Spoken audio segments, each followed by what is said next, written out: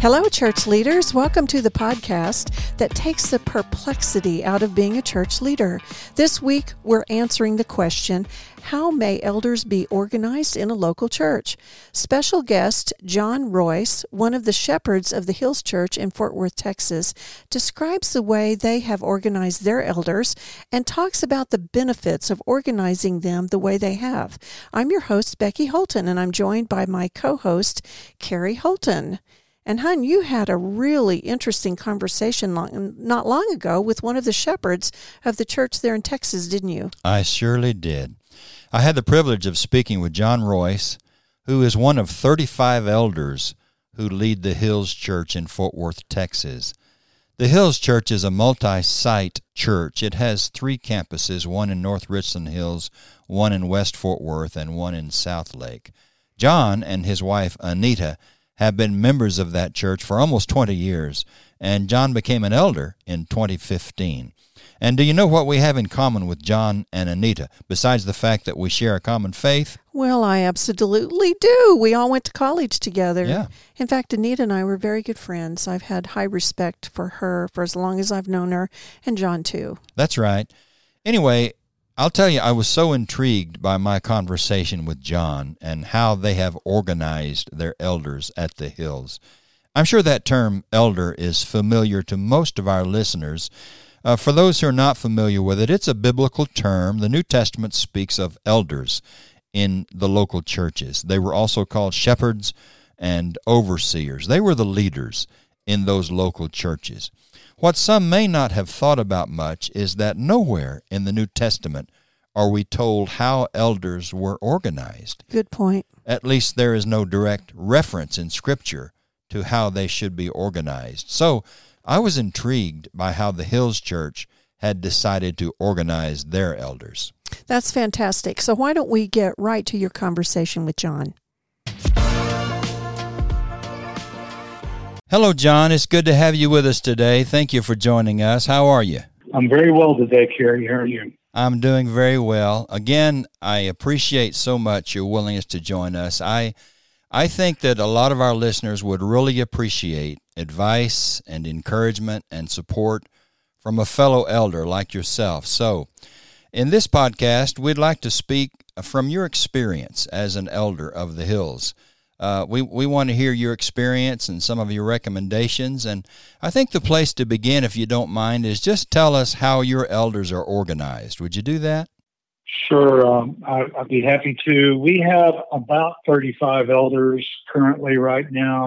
They come from all 3 of our campuses. We currently have 3 campuses, and we are represented in all of those locations.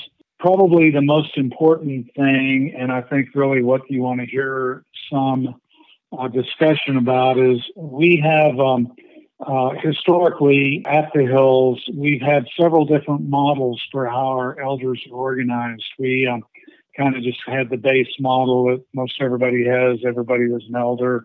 That worked for a while back in the 80s.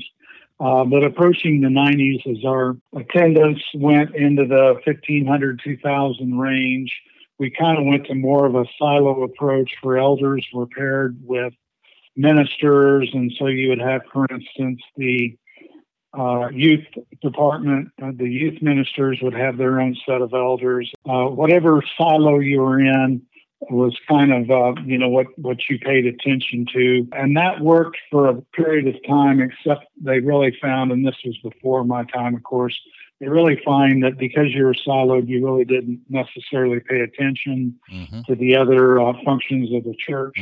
So about 2000, we rewrote our bylaws to establish what we called an operating committee, the OC.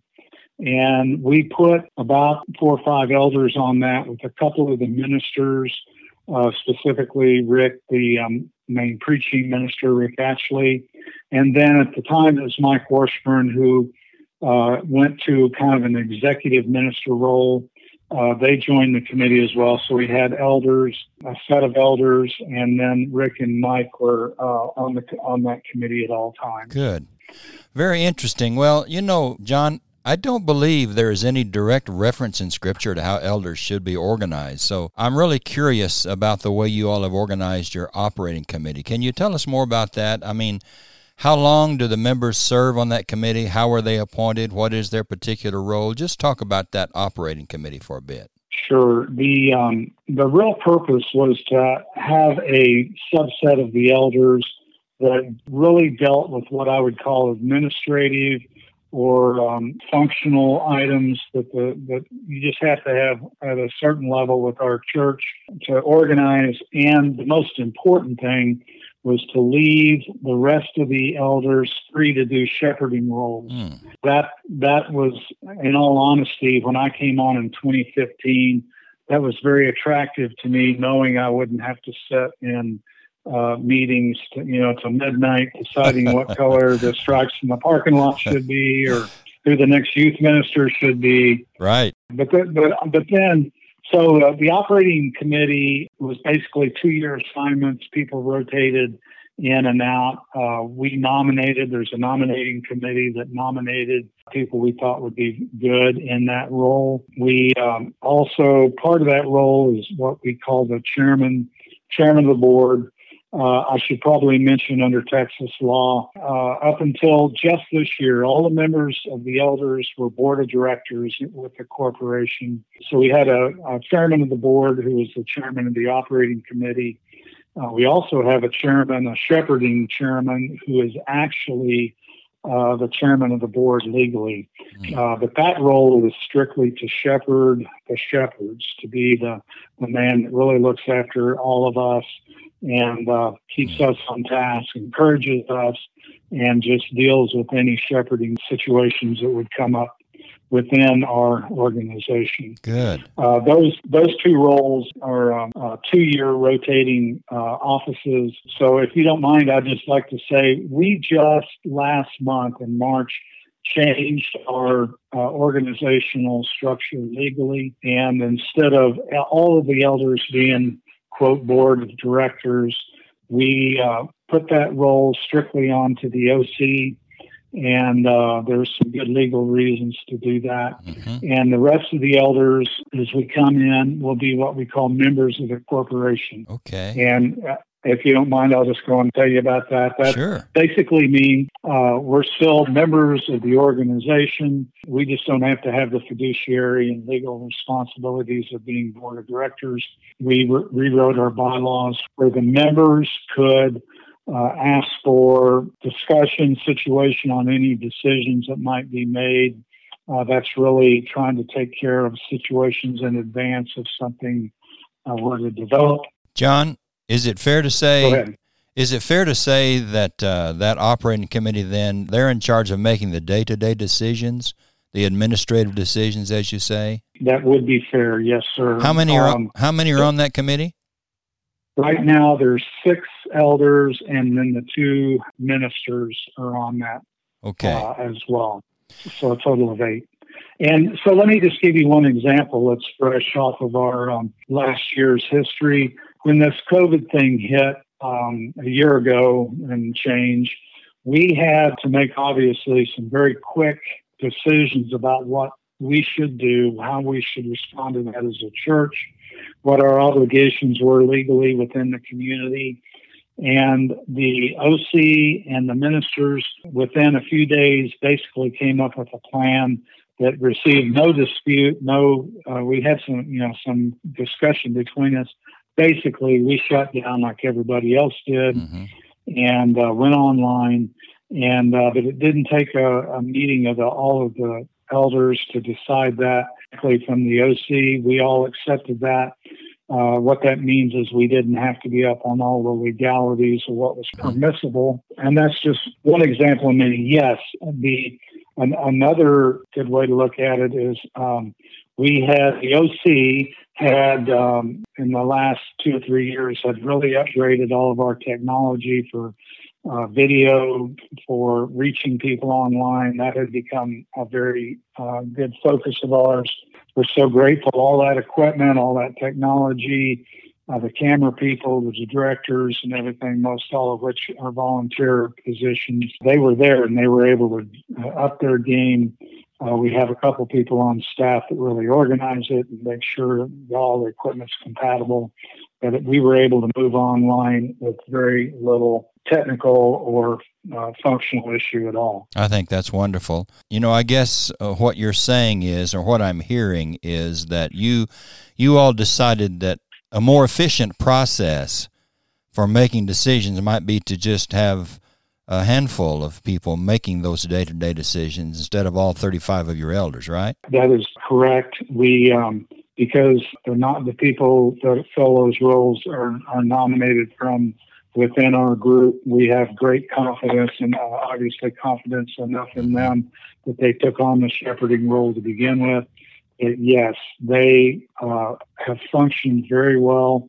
I probably should say they are very meticulous at documenting what goes on in those meetings, what decisions were made. I suspect a lot of the discussion is not reproduced for sake of unity and clarity. Sure. But to me, it's a great process. Do they communicate often and well with the rest of you elders who are on the board? Yes. Generally speaking, I would say it's excellent. There's been a time or two when issues were brought to us that did provoke good discussion, but they've been sensitive enough to realize what would really be sensitive to the church, sensitive to us. They've really done a good job. I see.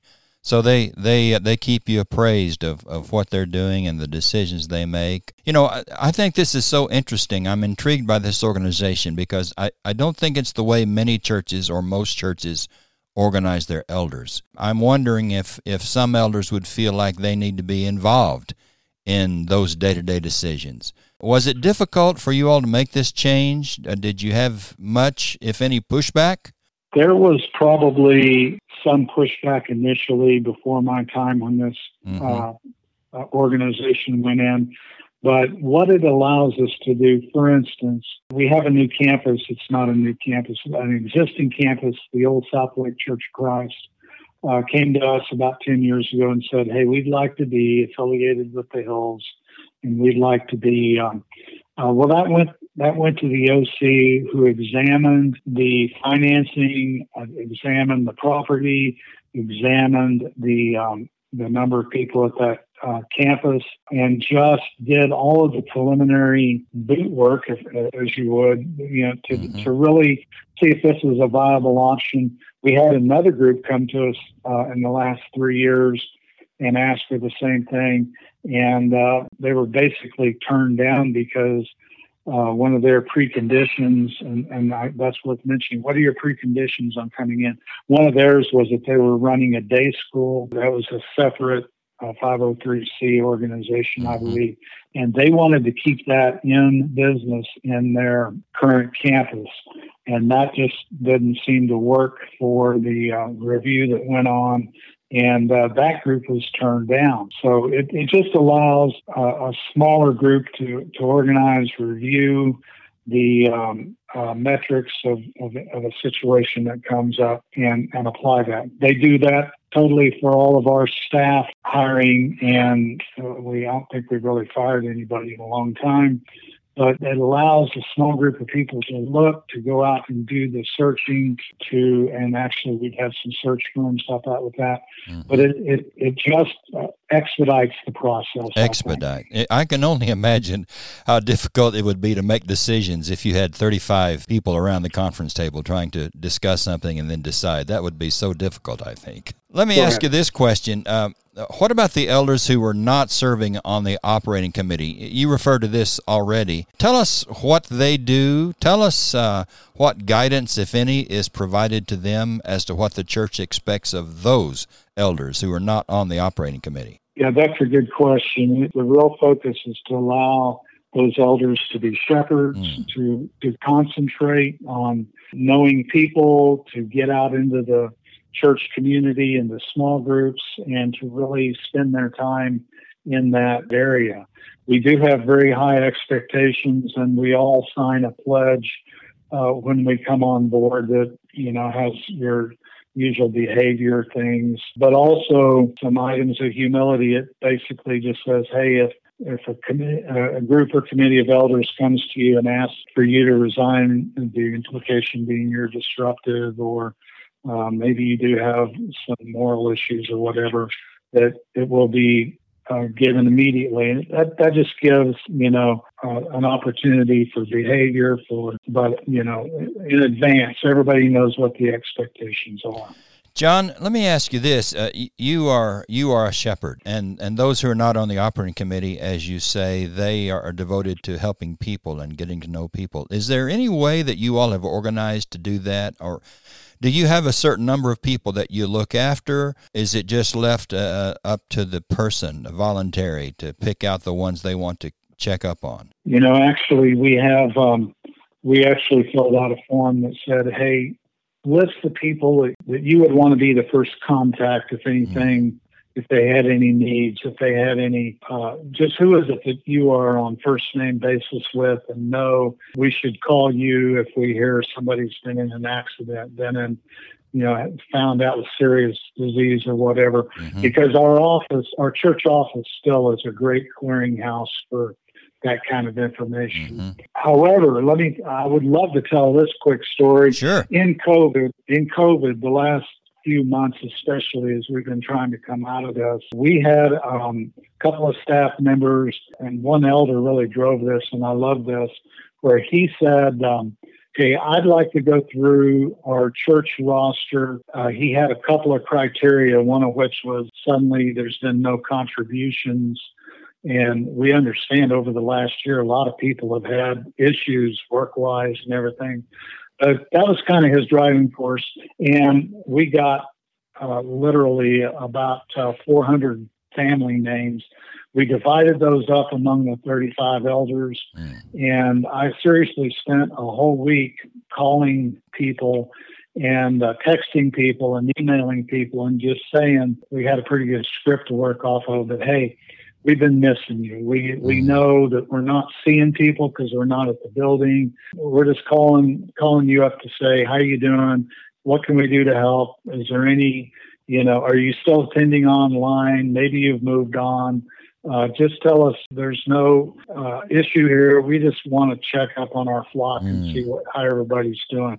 And it was an incredible experience. Instead of standing around the foyer and visiting with people and saying hello to, visitors as they came in, we were actually able to get out and call people. And an interesting thing is that we have really good trust among our group. And if somebody needs to ask a minister, needs to ask somebody in the office, hey, what's going on with this or that? Everybody accepts that pretty openly, other than personnel matters, which really flow through the staff. The staff is organized, and we know, for instance, the youth ministers or the evangelism ministers or finance, whoever it may be.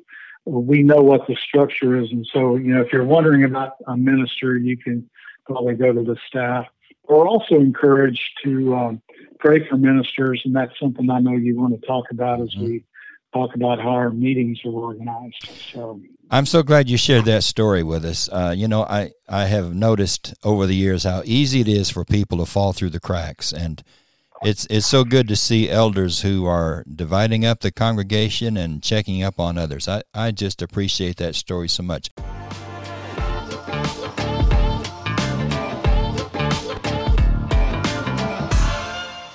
Well, what stood out for you, honey, in that conversation? A whole bunch of stuff. It was interesting, very interesting. I can see how a church that size, a church that has that many elders, he said they had 35, right? I can see how a group that size would need to specialize to some extent in order just to do the work. Right.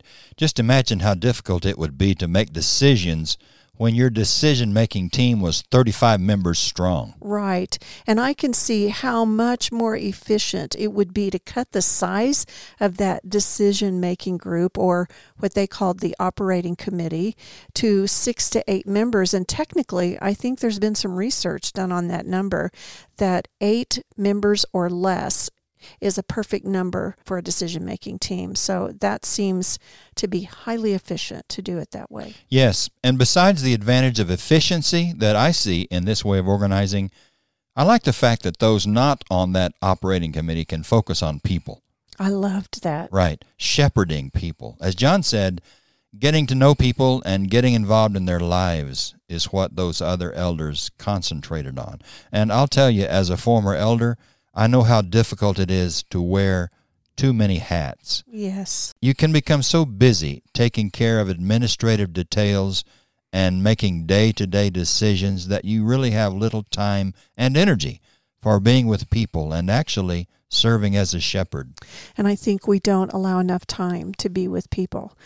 So there's just not enough hours in the day to do all the administrative stuff and then all the caring for people. It's just important to allow people to be focused on that. And something else I thought was interesting about something John said, and that had to do with expectations and accountability. He said that every elder had to sign a pledge when they became an elder, and that pledge included expectations of the role. I guess you'd say sort of like a job description. But also part of that document that they signed was that there was a system in place for the removal of an elder due to moral failure or some other kind of complaint. And the elder, when appointed, had to sign a pledge that he would respect the system and resign from the office if there were certain conditions that came to play. Mm-hmm. And I felt like that was very interesting. And, yes. And I don't think I've ever heard of such a pledge before like that. And actually, I really like it. I believe that process builds trust in the members, not only in the elders, but in the system. Yeah, I was intrigued by that too. I don't think I've ever heard of such a pledge that the church requested elders sign before they came into that important role. I think we kind of make that assumption, but I think it's really Sure. good to lay it out there so that it's agreed upon before you go into that. And I think we should tell our listeners that this podcast is only part one of your conversation with John. Next week, we will publish part two of that interview. Do you want to give us a little bit of a preview of that conversation without the popcorn? I'm glad to do that. Yeah, in part two, John will say more about the way they organize their elders, but he will also talk a lot about elder-minister relations. Oh, good. Yeah, he will talk about how applying some of the principles discussed might apply in smaller churches. I think that's important for us to hear. Absolutely. I mean, I can see small church leaders saying, well, that's a mega church. How would that apply to me? So he's going to talk about how these principles could apply in a smaller church. Good. I think it's important to say that these ideas could very well be applied in much smaller-sized churches. They do not just have relevance for large or mega churches. So we're looking forward to a lot of good content in part two of that conversation. That's great. We'll look forward to part two of your conversation with John Royse next week. So listeners, plan to join us again next week for another episode of the Effective Church Leaders Podcast, where we believe serving as a church or ministry leader shouldn't be so perplexing. All leaders deserve access to practical support, and anyone can become a more informed, more confident, and more effective leader.